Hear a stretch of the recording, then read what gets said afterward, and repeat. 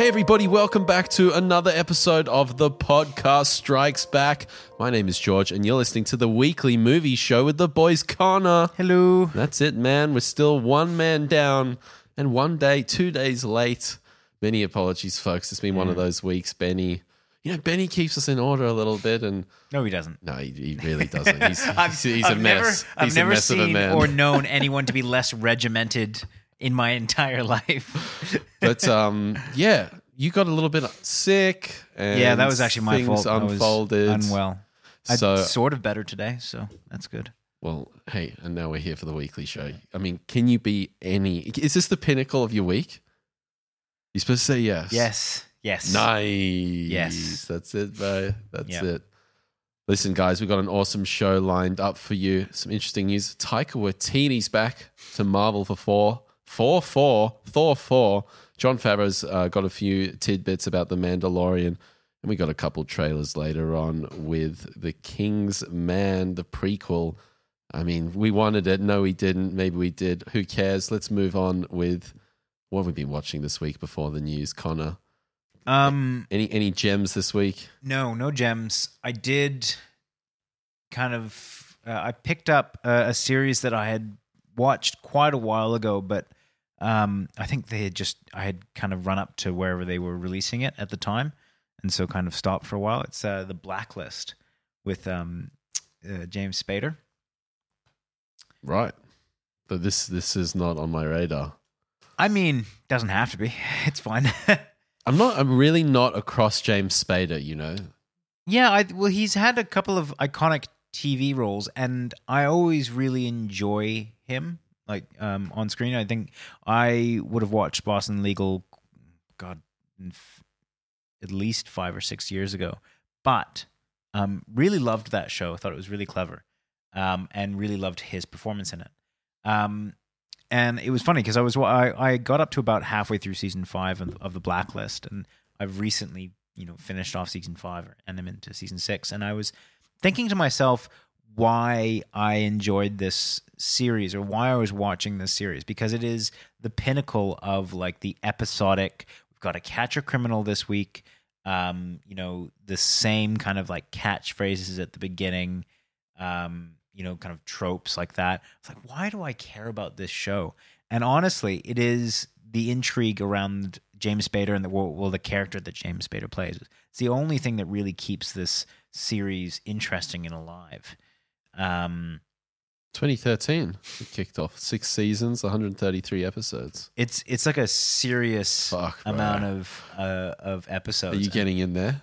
Are you going to do it all? I think there's only 6 seasons, right? Yeah. So I'm halfway through season 6. Oh, wow, okay. Yeah, I was already through 5.5 seasons by the time that I got to this. Yeah, all right. Gotcha. Do you ever listen to me? Never. What's going on here? So yeah, it's overly convoluted. It's incredibly episodic, but there's something, like I said, there's something about James Spade's character that kind of hooks you, and I think that anyone that's still watching, that's probably why they're watching. Nice. Which is really interesting. It's really interesting to see like an actor carry a show, like literally, like just that's the only really thing you tune in for. Just that one performance. Well, he's a great performer, and the only real reference point I have for James Spader is Ultron, and I loved his performance in that. Yeah, he plays. I don't want to say the same character, but there's definitely that's James Spader. Yeah, like there's definitely something to the way that he performs. It's kind of a little bit.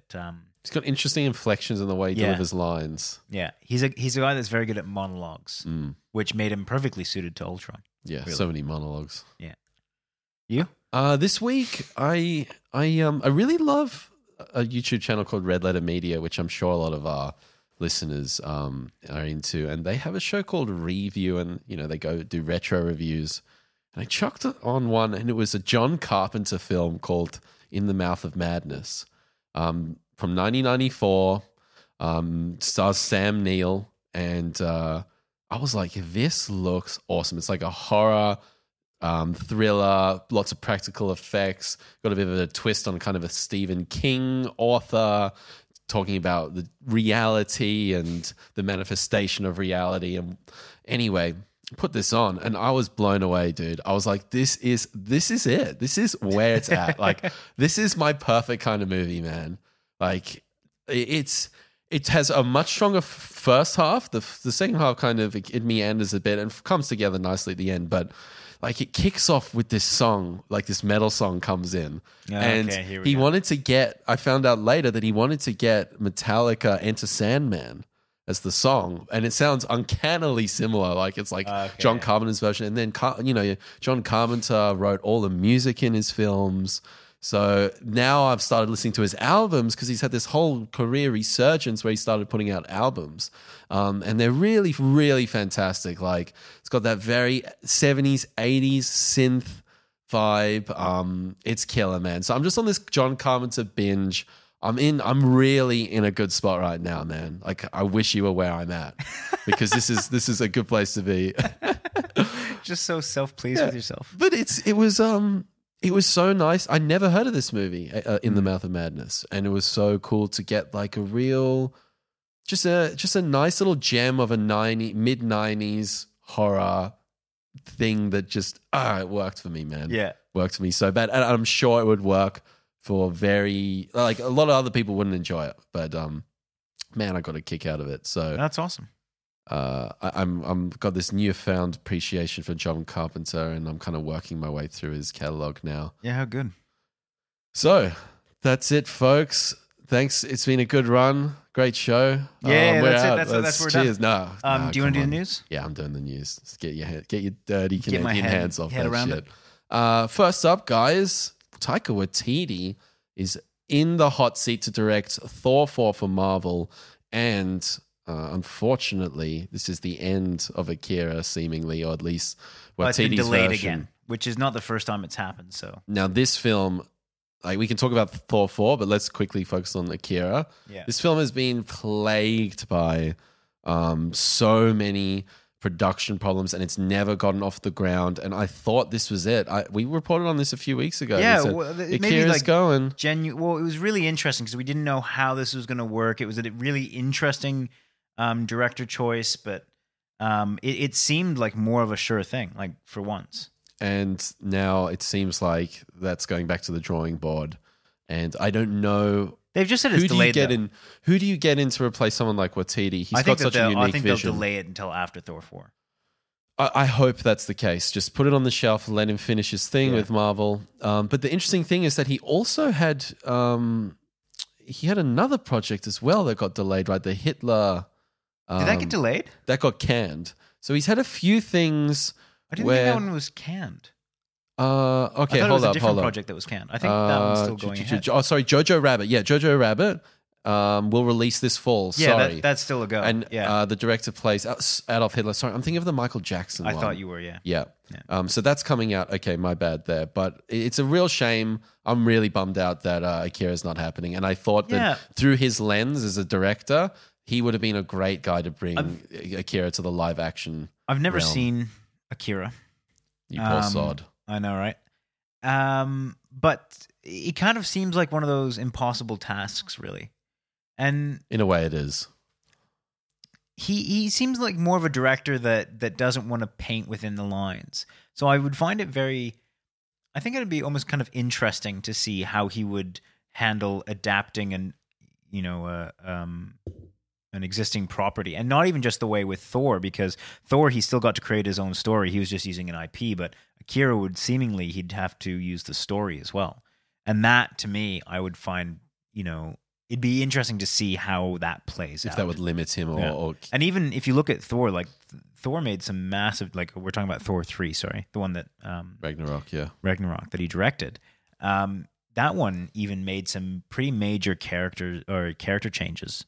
So I'd be interesting to see what he does with Akira, but at the same time, I think that's such a dangerous, or not even it's such an interesting pick for a director to handle a remake. Yeah, you can't bring a bog standard director to Akira. You have to bring someone with flair, vision. You don't want Steven Spielberg.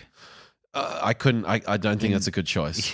I really don't. In the just because the Akira bike was in Ready Player that's One. Exactly what I was thinking. That's the reason. That's the criteria I'm working on there. Yeah, I feel like if you do a bog standard live action retelling, a la a Disney live action remake, Akira will not work, and it will bomb, and it'll be an incredible waste of money and time and effort, I feel. Yeah. Anyway, what about Thor 4? I mean, this was kind of on the cards, story. right? I kind of thought this was a done deal, so I was sort of, when Akira happened, I was like, oh, that's really interesting that they're not re-signing for Thor 4, and it seems like... Has Taika Waititi done a straight-up sequel as of yet? I don't believe so. No, Yeah. he's done Hunt for the Wilder People, Boy, Thor. I mean, Thor is a sequel, but a sequel to his initial more film? of a sequel to his thing. No. Because I don't I've believe always so. kind of worried about sequels as the kind of the death of, inventive storylines or not even that. It's such a trap though. This classic case is the latest Bonds. A little bit, yeah. Spectre and Skyfall. Same director, but and there's obviously a lot of variables in there. But yeah. I find that with sequels... It wasn't a done deal. I thought it was a done deal that was going to be as good as Skyfall, and it wasn't. Yeah. I find with sequels, the issue is that you're always going to be pressured to make the explosions bigger, the villains more sinister, the twists more spectacular, and if the sequel is just the original turned up to 11, I think that wears off pretty quick. So for one thing, I think it's really interesting when you bring in different directors to do sequels. It has its pros and cons, but I think it's an interesting way to go about it, particularly within the Marvel universe. But with this, it's just like, I don't know. I always get nervous when directors go back to a property like that. One that and there are some notable exceptions, like for example, in Endgame and Infinity War, The Russo brothers. While those are technically sequels, they were shot as one movie, so it's a little bit different in that sense. I can just see people being like, Russo brothers did those movies and those were great. Yeah. Yes, but there's a lot to caveats to it.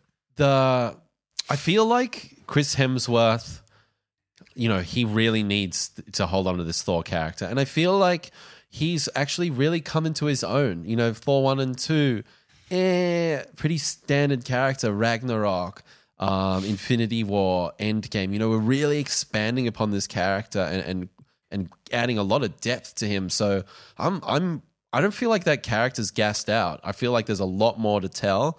And I feel like the creative vision they have for him is set up to really kind of propel forward. So I can imagine there being Thor 4, 5, 6 done by Waititi. I could definitely see that happen. I definitely think that the character has more legs to it.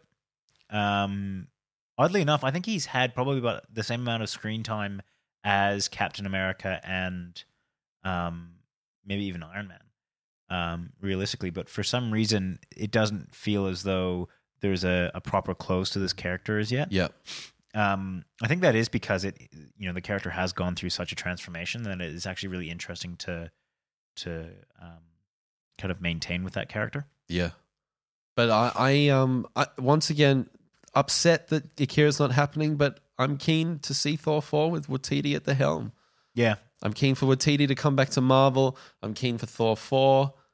It's all like lining up nicely. It'll be interesting to see if they bring in as Guardians of the Galaxy as a stopgap in between them. What's going to happen there? I figured that was what was going to happen because it's set up for kind of essentially as Guardians of the Galaxy, which if they go straight to Thor 4, I'm not entirely sure that makes sense. Yeah, it would kind of suck if it was just like Guardians of the Galaxy 3 doesn't have Thor and Thor 4 doesn't have Guardians of the Galaxy, and there's no kind of like, oh, they just went their separate ways. Like, I want to see a bit of banter. I want to see a little mission or something. Yeah, and they set it up at the end of Endgame. Like, it just kind of has to happen. Yeah, agreed. Story number 2, folks. Do you want to either talk to yourself or we can edit this out? But I have to go blow my nose. Yeah, go do it. Story number 2, folks. Jon Favreau. The amazing Jon Favreau says he's already writing and pre-shooting The Mandalorian Season 2. So The Mandalorian, of course, the Star Wars TV series that's coming to Disney Plus later on this year, one of the flagship shows of the platform. He's already into Season 2. So this is pretty interesting. This obviously means that Disney have a lot of confidence in the first episode, the first season, and they're ready to commit to another season. And the commitment is high because they're paying around 10 to 15 million per episode. So in an 8-episode season, that's $100+ million to invest. So they must be sure that this is working. Really, really interesting here, but kind of a no-brainer in a way.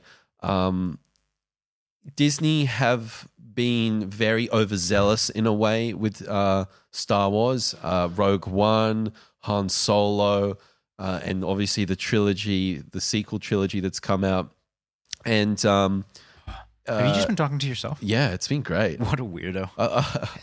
I've just been what talking. What a freak. I've just been saying that season 2 is coming for The Mandalorian, and it's not even, this is the flagship show for season of Disney Plus. That's launch. A lot of confidence in this show. Yeah. And that's a lot of confidence. They're paying 10 to 15 million per episode on this production budget. Yeah. So that's a huge investment. I think Disney in general seems to be moving towards TV shows. Which is not a terrible idea in terms of if you look at the way that content is being consumed these days. I mean, Game of Thrones was the biggest thing for the last, 8 or so years. When people talk about, movies or TV shows or whatever, like whatever is in the kind of the zeitgeist, it's, it's Chernobyl, it's Game of Thrones, it's, The Walking Dead, whatever it is that has captured people's minds and all that. That's the medium people are going to. So it's not surprising that Disney is investing in that. Yeah, and there's also another angle to this where they don't have to split a cut with the cinema distributors or whatever. Yep. I pay a subscription fee to Disney Plus, and they take 100% of that revenue. So the model works not only in the way like people consuming content, but also in terms of the kitty for Disney. They can take more dollars. Are you pumped for this? Have you seen, there's some leaked footage from... I've seen some of the stills. I haven't seen much of the footage. It looks absolutely killer, man. It looks good. I don't really take that as an indication that it's going to be good. In terms of the production design looks fantastic. That looks great. But Star Wars has never really been lacking on that. Definitely not. I mean, Han Solo is probably the best looking Star Wars film, if not one of the best looking films of all time. Solo, yeah. And the story's not there. Yeah, exactly. Right. And that's kind of what concerns me more than anything is just, look, hopefully they pull this off. And I genuinely hope they do. Because I think that'd be really cool. But I'm not holding my breath on this. There was a very interesting character in that footage where he's so this show's set between episodes 6 and 7. Mm-hmm. So post Return of the Jedi, and there's this former Empire officer or commander, and he's like holding on to this notion of the Imperial Empire when it's completely gone, and there's the remnants of the Empire, and there's very interesting layers that they're bringing in that I'm quite excited for them to explore, and they hope they do it in a sophisticated way that makes the Mandalorian kick, so that to get season 2. I'm excited for season 2. Yeah. Once one's all said and done, and hopefully they explain how everyone has somehow just forgotten about the existence of Jedi and. Yeah. Well, I mean, Star Wars has never really been consistent with that. No. In between the time from the prequels to the originals, they had somehow forgotten about Jedi. They've gone 30 years, bro. Yeah, and this is gone. I don't know how no one picked that up, but when they were writing it. Archives. Yeah. That library on Coruscant, gone. And then from the originals to the new films, somehow they've forgotten again. Yeah. They had time to not only build a temple or build a new school for the Jedi, but also had time to destroy it and then make everyone forget about it. Don't think about it too much. Maybe they'll explain it. Don't think about it too much. It'll hurt you. Story number 3. We've been talking about this a lot recently. Tarantino says a loophole would allow him to direct Star Trek without it being his final film. So Tarantino, throughout his whole career, he's built up this narrative that I'm only making 10 films. He's this film that's coming out later this year, Once Upon a Time in Hollywood, is his 9th entry. So if he were to direct this Star Trek film, it would theoretically be number 10. But does Tarantino want to end this amazing career on a Star Trek film? I don't know. Anyway, he said here's a quote from Cinema Blend. I do have a loophole. The idea was to throw a loophole into it, which would go, I guess Star Trek doesn't count. I can do Star Trek, but naturally I would like to end on an original. But the idea of doing 10 isn't to come up with a loophole, actually, blah, blah, blah, blah, blah. Basically, he's saying, he could do Star Trek and then end on an original 11 films. What are your thoughts here, Connor? Do you think he's actually going to do a Star Trek film? And would you be disappointed if that was his 10th film? He'll definitely do a Star Trek film, whether that means it's just him as a writer or a director or a producer, however he fits into that. I don't think there's any question at this point that it'll happen. Famous last words, though. Yeah, that's very confident, man. I feel like this is never going to happen. I think this is going to be another Akira. I don't know. I feel like, it's just picking up momentum. Yeah. Having said that, this whole loophole thing is like, well, I mean, if you're cited as the director, then you're the director. You can't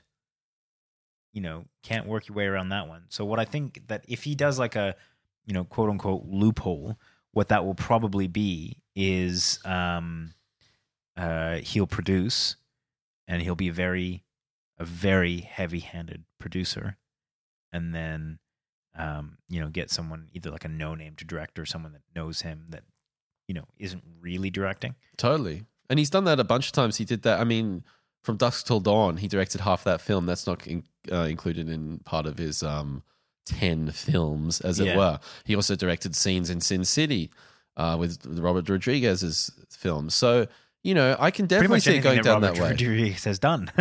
I can definitely see it going down that way. I think, I personally don't think it's going to say on the poster Tarantino's 10th film, Star Trek X. But, it'll be interesting to see how this all unfolds. And it's nice to see this is picking up momentum because I feel like this conversation keeps going. It went away from a little bit.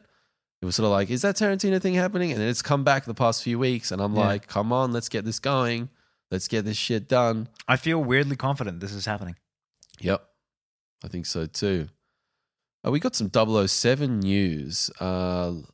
So Lashana Lynch from Captain Marvel could potentially take over the Agent 007 moniker from Daniel Craig, which is in the upcoming Bond 25.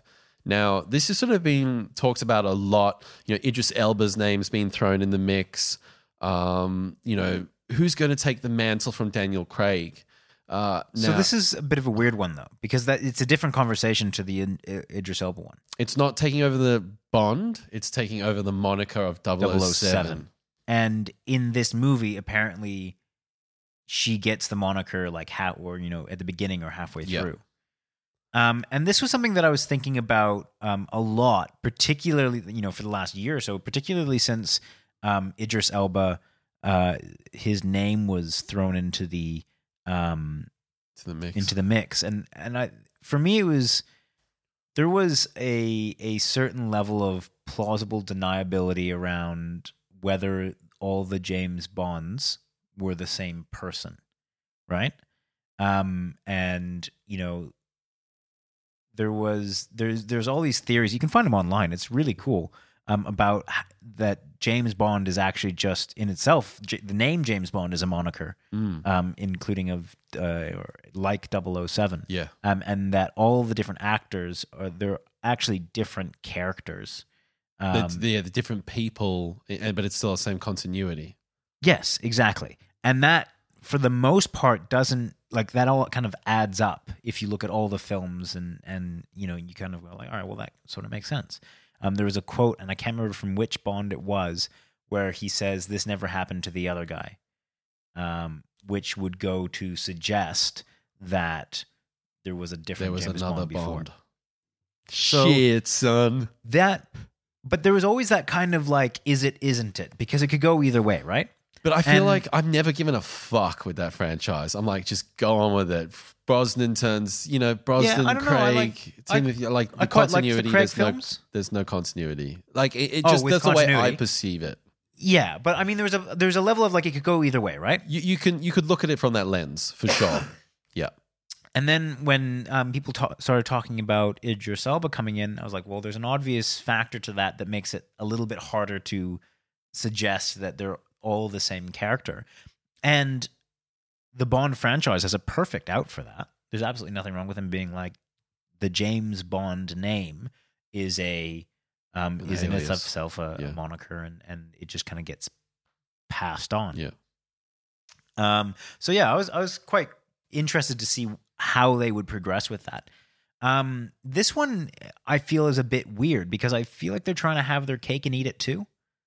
If you know what I mean, like they're trying, like that to me seems a bit weird. Like they're giving the moniker halfway through, but they're keeping Craig, and like it just kind of seems like, what would be cool is like if Daniel Craig basically becomes M. That would be pretty sick, man. And I would also like, what I loved about GoldenEye? I don't think it's the best film ever, but I loved that there was 006 in there.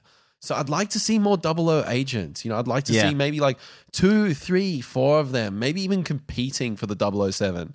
Like, can we see something behind the curtain? I always loved that, and I wanted to see more, and they've never really done enough there. Yeah. In my books. I think it'd be really cool to see other 00s in there. But yeah, I haven't really settled on where I sit with this, with the way that they're doing this. Yeah, it'll be very much in the execution, I feel, because it could really fall flat. Could they pull it off? Yeah, definitely could.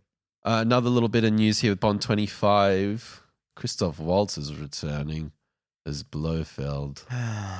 So he was the one guy and the bad guy in the movie, and he's the bad guy in every movie, and that's what happened in Spectre. He wasn't the bad guy in Django Unchained. Wasn't he? So take that. Okay. Or in Alita Battle Angel, whatever it is. I really don't like this, man. I thought that was one of the weakest parts of Spectre when they tried to make it like, he's Blofeld, he's behind everything all this time. Man, it just like really undid a lot of stuff, and it was kind of like, you guys are trying too hard to make this raising the stakes too much. Yeah, that was to add and rope everything together, and it makes it all feel a little bit inconsequential, doesn't it? If it was all the kind of machinations of one person, and it makes all the other films seem a little trivial in retrospect. It's like at the end of Dark Knight Rises, where you find out Bane was just a puppet of Talia al Ghul, which is like, that's a cool twist. But in presentation, it's actually like, wow, he's just a peon. You can't do air quotes. I've done it like 6 times already. Yeah, but like, and then like, there are people listening to the podcast. Yeah. Hopefully they can hear my fingers go. Like squeaking. By the way, he said it's a good twist in air quotes. Yeah. So it's similar kind of thing. Like the twist, like it's nice to have a twist. Great that you've had a twist, but does it actually add to the character? Not necessarily. Yeah. I mean, what does it do for the story in general? And I mean, if we're talking about Dark Knight Rises, I mean, you've built this character up. He's menacing. He's, dangerous. And there's an actual opposition between him and Batman. And then to have that kind of just peter out. And then you're like, this is the bad guy. You're like, yeah, but you haven't spent the entire film, ramping him up. And it's a little bit like that for Spectre. Which is like, I know what you're trying to do. I know that you're trying to make him seem really evil and menacing and all that kind of stuff, but you're just kind of, it feels like you're taking credit. Yeah. It just feels like you're trying to give weight to this character that it doesn't deserve. Yeah, it's like it's written, but it's not earned. They haven't built it up enough. Yeah. So yeah, another interesting fact about this, Cary Fukunaga, who's the director of this, who famously did Man, what did he do? What was the Matthew McConaughey? True Detective season 1. Did all the episodes in that, which was really fantastic. He's the first American to ever direct a Bond film. And there's only been a Kiwi who did Casino Royale. So that's kind of interesting. Oh, there you go. A little bit of different flavor in there. Has Guy Ritchie ever done if you're talking about iconic British directors? Negative. Might be interesting. Could be. Story number 5, the final story of this week's Fast and Furious 9, casts another bloody wrestler. John Cena's heading into the Fast and the Furious. It's brave. It's brave of Vin Diesel to cast another wrestler. He brought in The Rock. Shit went down there. Well, arguably, you could argue that The Rock saved the franchise. Yeah, he did. I don't know if I'd say that he did. Single-handedly. Yeah. Just George whipping the knee pads out for The Rock. Yeah. Yeah. But the knee pads. But yeah, you could argue that it was a big factor into that franchise kind of being saved, and so maybe Vin Diesel's just smarter than he looks, and he's going, fuck it, let's bring in some big names and people that might be able to add to the overall. This is Vin's baby, man. This is Vin's baby, and he's not going to let it go. Not at all. And I mean, what is actually? Do you remember what happened with the Hobbs and Shaw thing? Like, is The Rock and are they? Is he going to appear in Fast and Furious 9, or have they just basically gone, "Yo, you need to fuck off out of Vin's film. You got this one. Fast and Furious presents Hobbs and Shaw." But there's a clear dividing line here. I can't remember what happened there, but I can imagine what happened was everyone wanted to see a spin-off of Hobbs and Shaw, and The Rock obviously made that shit happen. And I don't think that was. I don't think that was what Vin Diesel wanted. And so I don't know what the whether The Rock will be in Fast and Furious 9. It would be hard to have it without him, I think, at this point. But is John Cena there to fill that void, in your opinion? Unlikely. He's a different type. Even though he's a wrestler, he's a different kind of guy. He brings a different presence to the screen. Yeah, very much so. And he can be quite funny. Like, I thought some of his comedic timing in Bumblebee was pretty good. I think he's far funnier than The Rock. Yeah, me too. But I don't think he has that same level of like kind of menacing that The Rock has. Maybe I just haven't seen it. No, he definitely doesn't. But yeah, and I think that would be something lost. But The Rock doesn't always bring that as well. The Rock exactly. But like that's the whole point, is that he's kind of like this gentle giant that can turn it on every once in a while. So yeah, I think it's interesting. I imagine that Vin Diesel is panicking right now. He would have to be, man, because particularly if Hobbs and Shaw does well, it's going to do well. I feel. It's going to do solidly well. I don't think it's going to be a runaway success, but I think 3, 4, 500, 600 million, 700 million, 800 million, Jesus. 9 right, billion, calm 7 billion. Do you think it'll eclipse Fast 8, whatever the most recent Let's one have a was? look which are the Fast and Furious. It was pretty big. It was like $1 billion. Box office. Let's have a look, see what the franchise has done. Furious 7, 1.5 billion. Shit, man. Let me just get up the franchise here. Give me 2 seconds. What's your favorite in this franchise, man? Because you're probably, I think you like this more than I do. Oh yeah. I have a real soft spot for this. I'm very much a Fast. I think 5. So the first one that The Rock came into, which is where I think that's where they introduced the kind of more the action. Yeah, it was more the ridiculousness of it. Like it was, it hadn't gone quite full tilt yet, but they clearly made a pivot in the way that they were approaching the franchise. Yeah, for sure. So top earner Furious 7, 1.5 billion. The Fate of the Furious from 2017, 1.2 billion. And then overall, this franchise was brought in 5.1 billion. Yeah, it is not a small franchise. That's a beast. By any means. Yeah. That's a beast. What's that time? It's trailer time. Yeah. Should have said that more soft and sultry. It's trailer time. It's trailer time. It's time for trailers. Nope. Yeah? Nope. Yeah? Nope. Huh? First, we have The King's Man.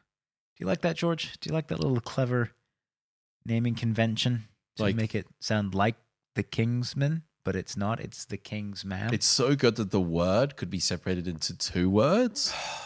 And then you add the at the beginning. It's like, fucking prequel, bitch. Yeah, man, this trailer was really shite. Really? Yeah, man. Like, So- I can't tell you, like, the war, the trenches, the slow motion. All right. How much of this Come did you on, hate dude. because you didn't like Golden Circle, and how much did you hate because you genuinely didn't like the actual commercial? I would say trailer, 70% because I hated the Golden Circle, and 30% that I just it just seems redundant, man. And I think Ray Fiennes, like, I'm like, you are such a talent. Why? You don't need to do this, man. Like, I know you need a few dollars in the bank. Yeah, fair I enough. kind of I like that he's in this because he is a talent. I think that for me There was a lot of talent in the Golden Compass, the Golden Circle. Yeah, both of those things. So, I mean, just the credentials of the actor. Yeah, I mean, it can get you pumped up and whatnot. But to be honest, man, this just Doesn't do anything for you? no. Tell me where you're sitting. Maybe you can cheer me up I a little thought bit. that the visuals really cool in this trailer. It had stylistically, it looked really cool. It looked a shitload better than the Golden Circle, which, to be honest, on a visual level, looked pretty shockingly bad. So you were liking the sort of the World War II, that sort of aesthetic they were going for, the trench warfare. Yeah, it looked again, stylistically, it looked really cool. I thought it looked what they pretty- do with it that'll be the interesting part. How they incorporate that into the story, but from a trailer perspective, for getting a kind of a stylistic understanding of how this movie might play out, I think that's kind of cool. Yeah, man. You lost me on this one. And I look forward to watching the first one again. I actually feel like I might put that on sometime soon because I think I need to remember how good it was. Yeah, I've done a rewatch of the first one since watching Golden Circle. Yeah. And I've got to say that Not too long ago, right? Not too long ago, no. And the old one, it holds up. Yeah. Honestly, like it's such a. Samuel Jackson's awesome in it. I think that I think Benny was the one that was saying that he feels as though the first one would be diminished by the second one. Well, I've forgotten so much of the second one that I don't know how it could be diminished. Yeah, I tend to agree with that, but I don't find that. I honestly I think that the first one stands up as its own film. So in that vein, I'm willing to give this one a shot as well. Yeah, nice one. I'm not. So there we are. Clearly. There we have it. All right. Well, let's move on to a trailer called The Hunt. This is a Blumhouse produced film. We do tend to enjoy our Blumhouse. They do. Was this horror. Blumhouse? The Hunt? The Hunt? Yeah, there was. There was two Blumhouse this week. There was Blumhouse Tilt and there was Blumhouse, right? Yeah. Yeah, so this was kind of like the concept. It was kind of like a wilderness adventure tour package, kind of this emotive commercial. Yeah. And then it does a little twist at the end when they're going hunting humans. Yeah, and the twist is very much like only like a shot and a half, maybe. I was halfway through this and I was like, what am I watching right now? Like, am I watching the right thing? I had a pretty good suspicion as to how this was going to turn out. Yeah. I think this is an interesting concept. I thought the presentation was great. It's captured my intrigue. Yeah, I don't know if I always this like when they do a concept- faux commercial. I always like that. Yeah, I don't know if this concept really captures or interests me that much. It depends on how they do it. Is it about the is it like a Hunger Gamesy thing where we're seeing one thing happen, or is it more about this ecosystem around it? Yeah. Look, if this turns out to be a bit of like a snuff film type thing, like where if it's just about like how people in the wilderness die because they're being hunted, then I'm not interested that much. It is Blumhouse, so I do have this kind of expectation that they're going to do something a little bit more inventive with it. But yeah, just on a concept level, I'm not hugely intrigued. Yeah, there's not enough in this right now to know exactly what is going to happen. It's just a teaser, right? Yeah. So it's just meant to drum up interest, and I think this trailer does a really good job of that. It's when you're right. It's when it gets in that snuff film, that gratuitous violence, that hostile Human Centipede 2 kind of thing. Well, it's not only but it's not just the violence. It's just that the point is the violence, and like that kind of becomes a bit. To me, that just becomes a bit boring. Yeah, I'm not into it. It doesn't do much for me. But listen, I love, especially when it's done to a new level. Damn, that nose sounds bad, man. No, I'm good. Why do you ask? Like Battle Royale. Love that movie. It's violent. Love it though. And it's not gratuitously violent, I don't think. It's stylistically Not from memory, violent. no. Stylistically violent. But I remember watching the original Battle Royale, and then there was at Japanese least like 6 movies after that had the exact same concept. Hunger Games. Hunger Games had enough about it that I think it escaped the trope of that movie.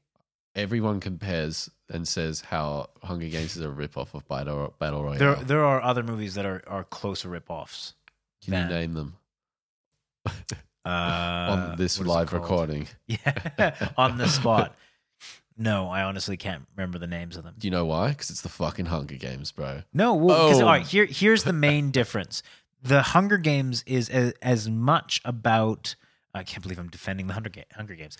It's about Katniss and 3 fingers. It is as much, if not more, about the world around that as it is about the actual games, and that is what will make this one interesting.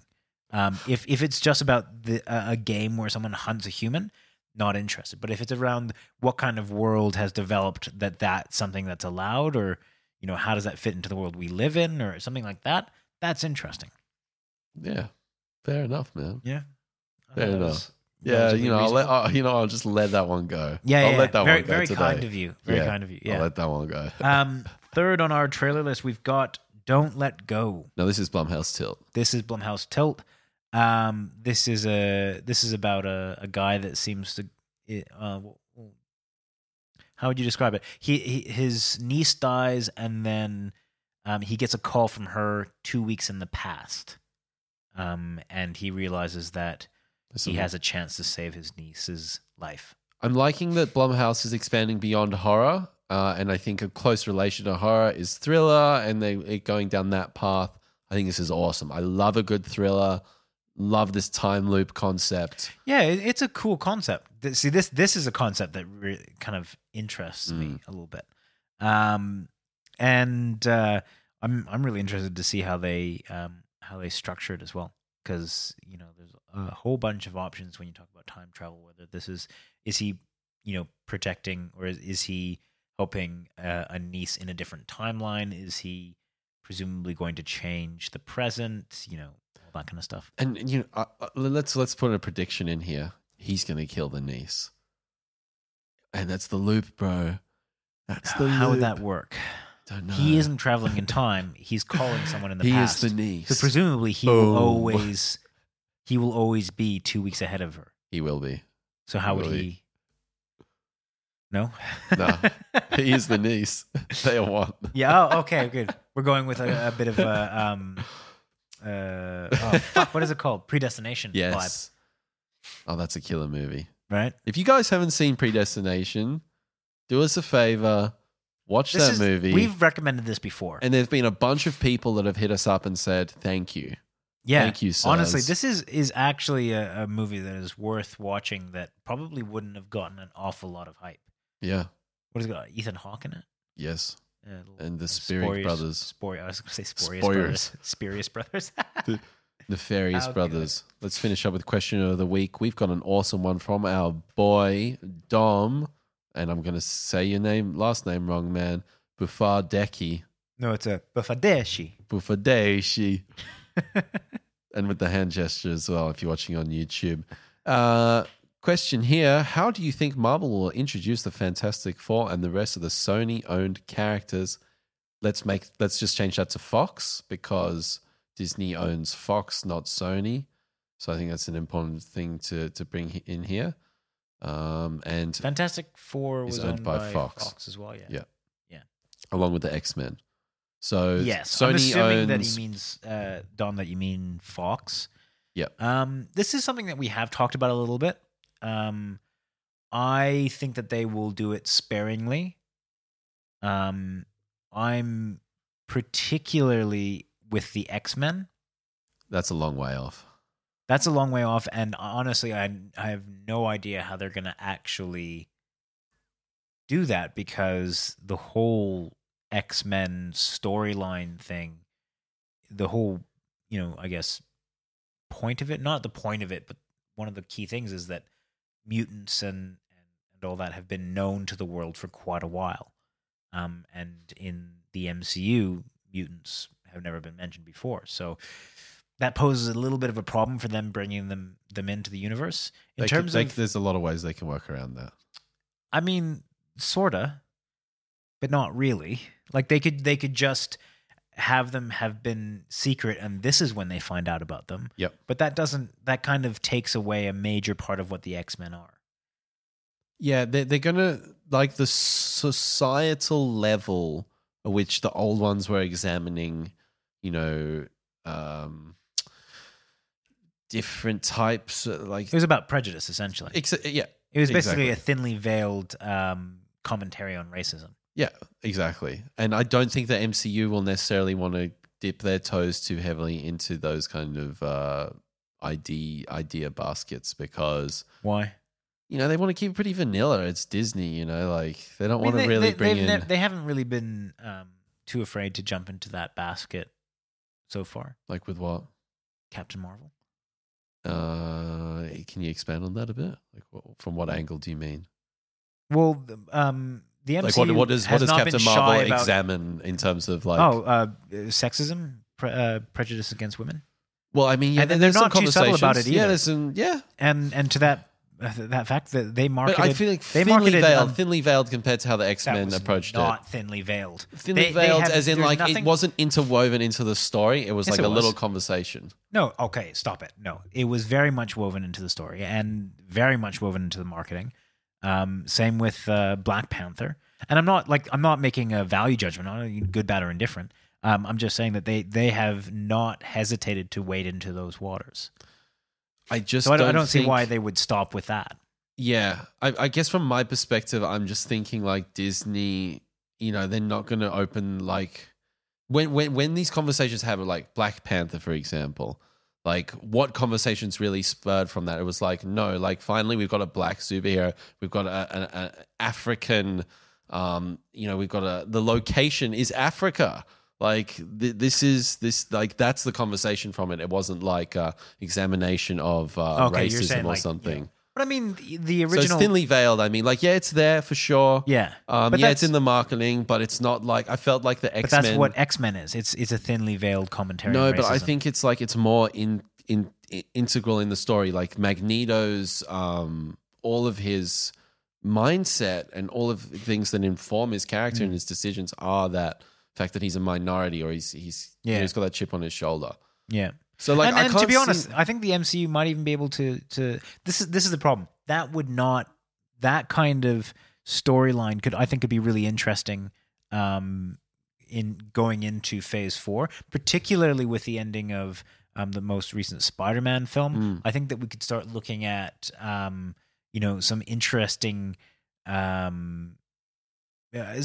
ways in which superheroes are viewed, and particularly with the I think it was it was Feige that was saying that the majority of Phase 4 will be happening out in space. Yeah. So I think there's some interesting things you could do with how superheroes are viewed back on Earth. So yeah, I don't think that there's any problem with that concept. The problem that I find is that they just, how do they weave them in? And more to the point about like how would they do, because the actual question was around Fantastic Four. Yeah, Fantastic Four. That's a tough one to get right, man. Yeah, that is genuinely a tough one. Like that feels like the Fantastic Four has always felt like that really 1950s, 1960s kind of superhero. And how do you update that? Yeah. I thought that Captain America kind of felt in that basket. They managed to make that work. I thought Captain America is the most boring, generic, bland. Yeah. And they managed to make him interesting. So I think one of the can main they do things, it with these guys? Yeah, I think one of the main things that they will do, I think one of the main things that they should do at least, is not have their adversary be Doctor Doom. Differentiate. Yeah, or come at it from a little bit of a different angle, because people don't want to watch the exact same film that they watched twice before, and Feige. I think Feige's pretty good with that kind of stuff. Yes, faith in Feige type shit. So, yeah, FIF. Yeah. Did you see Fan 4 Stick? No. Okay. Yeah, like that's just top of mind for me right now. And the front half was so good. You can kind of make it work. But then how do you make it into a complete narrative? That's where that film struggled. So I don't know. Fantastic Four, man, that's a real tough one. And if they can do that right, that'll be an absolute miracle, I feel.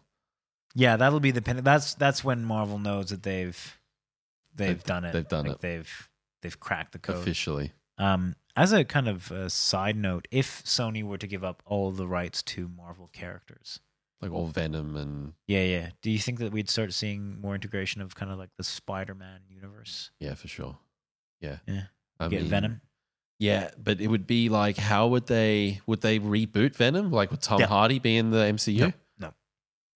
I honestly don't think that Venom movie has any place in the MCU. It doesn't. That would immediately be my worst MCU film. No, if I had to rank all the MCU films that I've seen, that would immediately be on the last. Like, that would be below the Incredible Hulk? Yep. Wow. Why? I can't describe how much I found that movie to be a disappointment. I mean, I found it an appointment. You guys are so much more lenient on that film. I'm a lot more lenient. And I think that part of my strident, I won't say hate of that film, I'd say my disappointment of that film is because you seem to like it so much. I'm like, I don't understand this. Well, I've only seen it once. And I don't know, I just had enough of a personality to cut through from all the noise. Yeah, but not just like people say, people can have shit personalities. Like, just saying it has a personality, okay, great. Oh, yeah, but I think when I say it has a personality, I mean it has a distinct personality and a fun personality and something that captures my attention. Yeah, you have to put a descriptor beforehand. Yeah. Otherwise, it's just saying that. Well, it's sort of, that's the expression, but yeah, maybe I should watch it again and maybe I'll have a different opinion, but 6 out of 10, 7 out of 10, nothing crazy. Anyway, listen, Fantastic Four, it's going to be tough. We'll see if it happens. Thanks for your question, Dom. We didn't actually really answer about how they would introduce. We've just said that it's tough. I don't know how. I mean, they're scientists, so you got to come at it from more of that Iron Man, like tech-based. And it's tough. It's just like stretchy guy in the MCU. Like, I just can't really see it. It's a bit too much of a ridiculous power. I can't see it. I don't know how that works. I really don't know how that works. They might just not do it. They might just fuck it off, I'd say. Yeah. I think they have to be willing to do that. I think they should do that. I think that's the best way forward. Folks, if you got a question for us, hit us up on Instagram, Facebook, YouTube. We love hearing from you guys. And next week, Benny's back in the hot seat. Don't forget to check out our Lion King review, which is up right about now. It's been a pleasure, Connor. We'll see you then. As always. See you, folks.